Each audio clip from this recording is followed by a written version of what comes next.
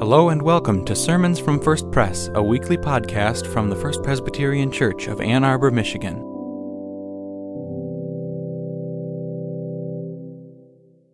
Let us pray. Guide us, O God, by your word and Holy Spirit, that in your light we may see light, in your truth find freedom, and in your will discover peace, through Christ our Lord.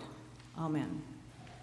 Today's reading comes from the first letter of John, chapter 3, verses 14 through 21. We know that we have passed from death to life because we love one another. Whoever does not love abides in death. All who hate a brother or sister are murderers, and you know that murderers do not have eternal life abiding in them. We know love by this, that he laid down his life for us, and we ought to lay down our lives for one another. How does God's love abide in anyone who has the world's goods and sees a brother or sister in need and yet refuses help? Little children, let us love not in word or speech, but in truth and action. And by this love we will know that we are from the truth and will reassure our hearts before him whenever our hearts condemn us. For God is greater than our hearts, and he knows everything. This is the word of the Lord. Thanks be to God. The second reading is from Philippians, the second chapter, verses 1 through 11. If there is any encouragement in Christ, any consolation from love, any sharing in the Spirit, any compassion and sympathy, make my joy complete. Be of the same mind, having the same love, being in full accord and of one mind. Do nothing from selfish ambition or conceit, but in humility regard others as better than yourselves. Let each of you look not to your own interests, but to the interests of others. Let the same mind be in you that was in Christ Jesus, who, though he was in the form of a God, did not regard equality with God as something to be exploited, but emptied himself, taking the form of a slave, being born in human likeness, and being found in human form. He humbled himself and became obedient to the point of death, even death on a cross. Therefore God also highly exalted him and gave him the name that is above every name, so that at the name of Jesus every knee should bend, in heaven and on earth and under the earth, and every tongue should confess that Jesus Christ is our Lord, to the glory of God the Father. This is the word of the Lord.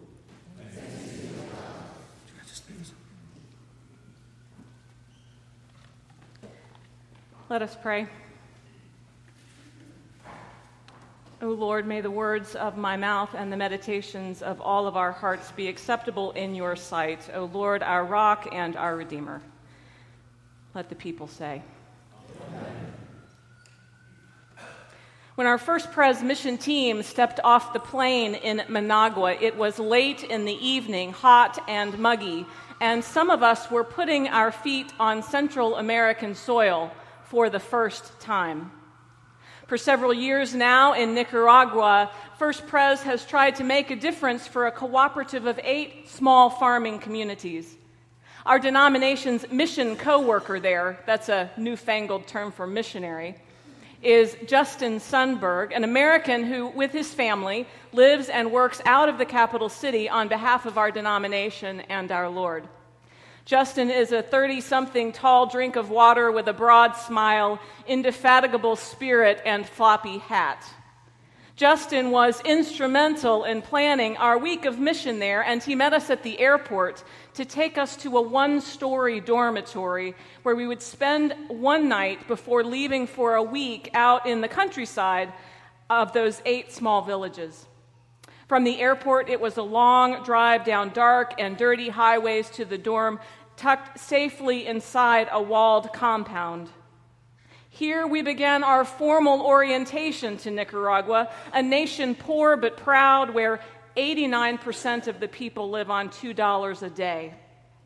We learned about the people and their culture, their particular struggles and strengths, and their way of doing things. Here we also met our translator, Carolina, who became a key ally and friend in this week of mission. In the tiny villages, part of our team had prepared to build barrel ovens, recycling steel drums using bricks and some kind of cement made of horse manure. It's true. You can make cement out of horse manure. Another part of our team focused their energies on sharing meaningful time with the children in school, classrooms, and churches. Our intergenerational group had adults between the ages of 44 and 74, except for the 5 people in our group who were under the age of 16. 2 of those were attached to me, my son Charlie and his friend Gaydon. Our trip leaders prepared us to survive. We knew to check our shoes for scorpions before putting them on, and to go to bed in sleep sacks to keep the mosquitoes off of us. We knew to brush our teeth with bottled water and just say no to raw vegetables.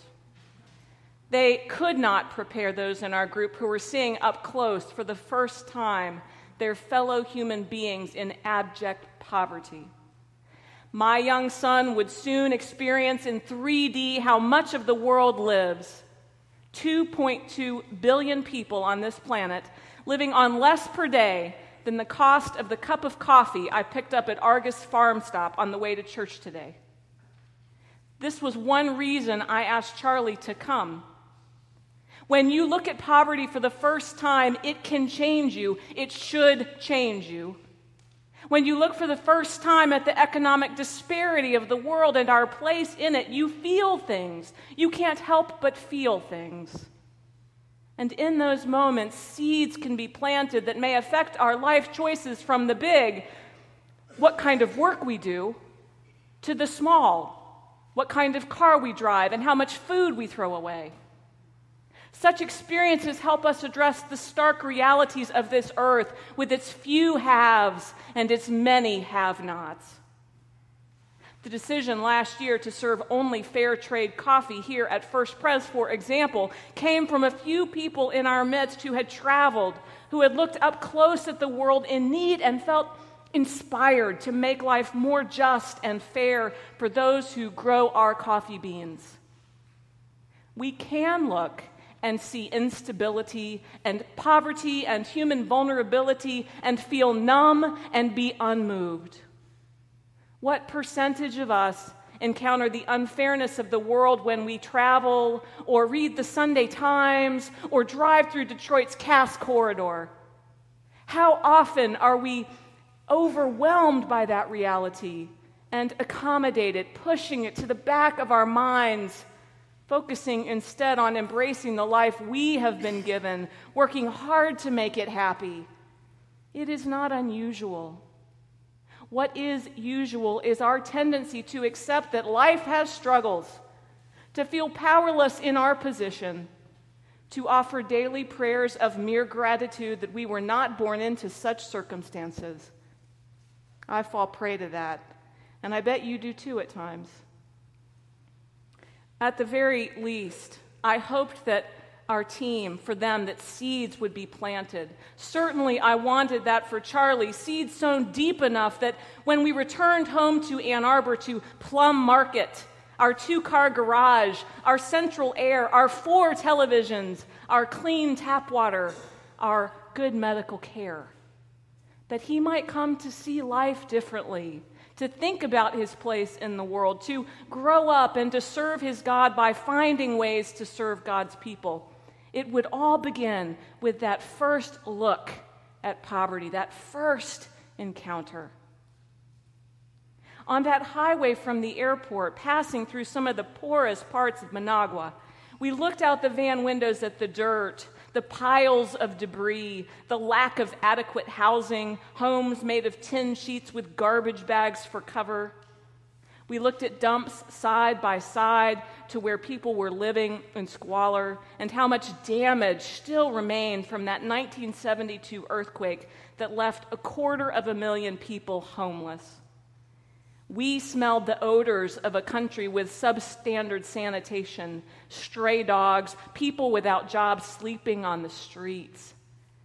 And what we saw began to sink in, sights bearing witness to the reality of our world and reinforcing the privilege we Americans possess. Though I had spent years telling Charlie not to stare, it's not polite to stare, for those few moments I wanted him not to look away. That he and Lydia and all of us might stare, might look into the eyes of these street dwellers, our Nicaraguan brothers and sisters, might see them, might see ourselves in them. As Paul writes in Ephesians, with the eyes of our hearts enlightened. We spent a week looking at what breaks God's heart, remembering what we are called to do and be on this planet and how we fail. As we unloaded our bags from the van, Charlie turned to me and said, "Mom, I could look out the window for hours." This was not the world he knew. This was the world he could no longer deny. And such images would carry us all into our sleep and into our week together. Why did we go there? Why do we go to the Philippines or to Haiti or to Detroit or to Alpha House? Why do we host the rotating shelter in January? It is to answer the admonition by the writer of 1 John that we put our love into action, of course. And each of us finds ways to do that, even if we don't travel or serve meals or regularly curl up in sleeping bags in places of need. Like most mission teams, it was the action part that excited us the most. Getting tasks done, believing that something we made or did would make life legitimately better for those there in need. Given our goals, one of our greatest challenges was lost time. Merely getting across the mountains from one village to another eats up hours that work could be done. When in Nicaragua you do things the Nicaraguan way, American efficiency is not their goal. The suggestions from the experienced nuclear engineers on our team with fancy degrees and inspired ideas were, for the most part, underappreciated and underutilized by the Nicaraguans because they have their own way of doing things. Thank you very much. This is what so often happens in international mission. We encounter a place so greatly in need, but seemingly impenetrable to transformative help. That is, the particular help we think they need. The hand we lend must be one they are willing to take. And so in a third world country, we adjust, we wait, we look while we're waiting. We look and we look deeper, and in the words of Paul, we are to look in the most faithful way as Jesus looked at us. Look not to your own interests, but to the interests of others. It was not passive, this looking. We looked at the skinny stray dogs and our kids befriended them. We looked at the women in the remote villages who were paid to take the groceries we brought and cook them over small wood-burning stoves into our lunch, and we learned to thank them. We looked down at plates full of rice and beans day after day after day, and we became grateful for them. We looked at the 40 or so students in one classroom, all grades together, who were looking back at our team members who were teaching them in Spanish about Michigan and how different it is from Nicaragua. Spoiler alert, it's kind of cold here. We looked through scratched safety goggles at the power tools we brought from Ann Arbor, those that we used to slice bricks so that they would fit as perfectly as possible into the base of what would become 2 community barrel ovens. We had hoped to complete 5. We learned to cherish those moments when we really partnered shoulder to shoulder with the Nicaraguan men and women on those projects.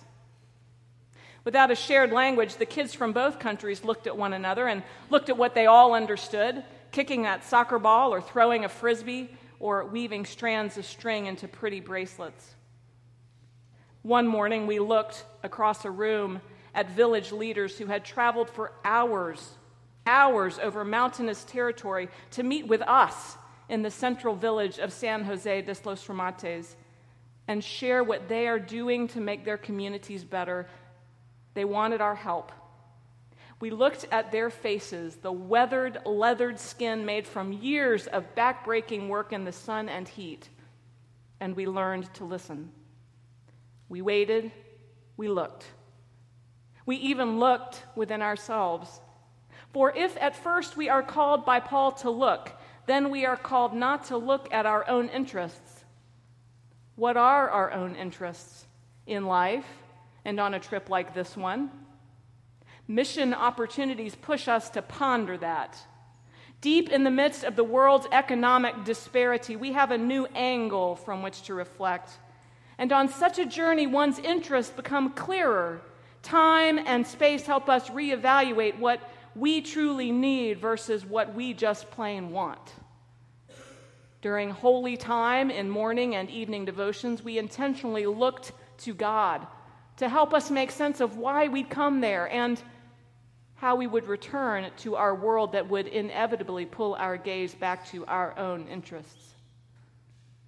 As the action part became less the focus, the faith became more fulfilling, and eventually we learned to put aside our expectations about the amount of tangible work that would get done.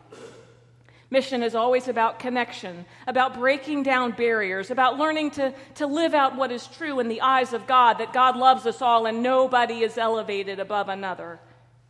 God wasn't counting our ovens and whether all 5 were completed.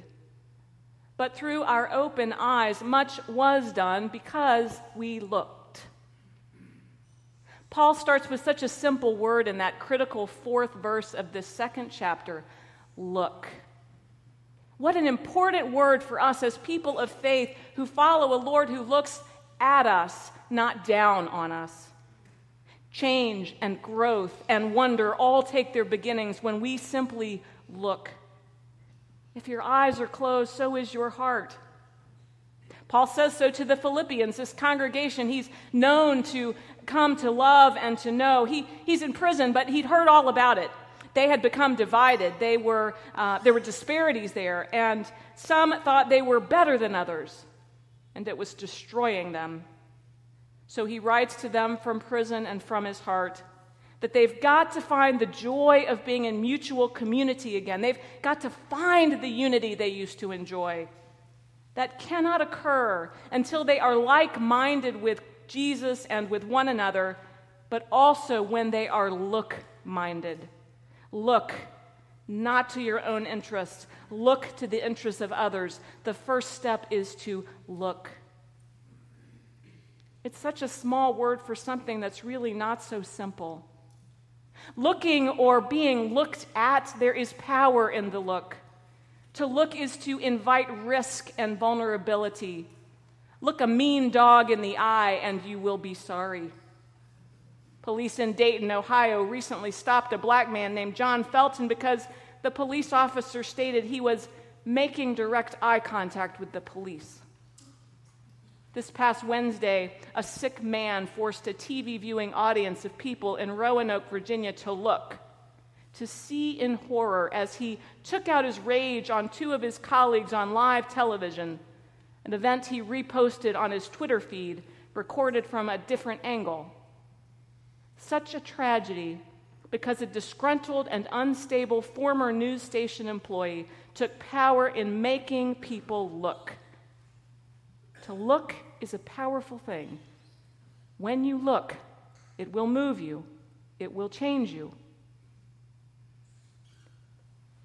Our staff retreat this past week included a visit to the Jim Crow Museum of Racist Memorabilia at Ferris State University. It was followed by a conversation with its founder. Our staff, many young, many of us with roots in the South, looked at very hard things. We watched a video with graphic images of Klan activities. We looked at thousands of everyday objects, both from decades past and current times, caricaturing black people. We saw hateful T-shirts and bumper stickers produced as recently as this year that have proliferated in response to this nation having a black president.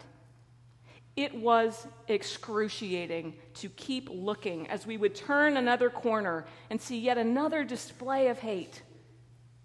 Reading about racist past and present wasn't good enough, though. We had to look, then look within, and to look at becoming better people and better pastors. It was hard to look. Part of me wanted nothing more than to look away, to look at the exit sign and head straight for it. By looking at what had been and what continues, could we then look towards something else? Could we leverage our encounter with these objects for positive change and profound ministry? In the same way, by looking at the poverty in Nicaragua, by looking at villagers transforming their community with our physical and financial help, by working alongside them, could our team of missioners return to leverage those experiences for positive change and profound ministry? Could we come back from those places to make a better world for the sake of Christ? All of us in this human family are called to look at what pains us, but also to look beyond it to a vision of what is right and to give that vision flesh and bones and breath. All of us in this Christian family are called to look, not as voyeurs, but with the eyes of Jesus, with hearts of compassion, with selfless giving. Paul's soaring hymn in this chapter tells us how Christ looked at us, emptied himself completely until he was wholly spent. Friends, we are called to look at the world and respond in the same way and on his behalf. How are you answering that call?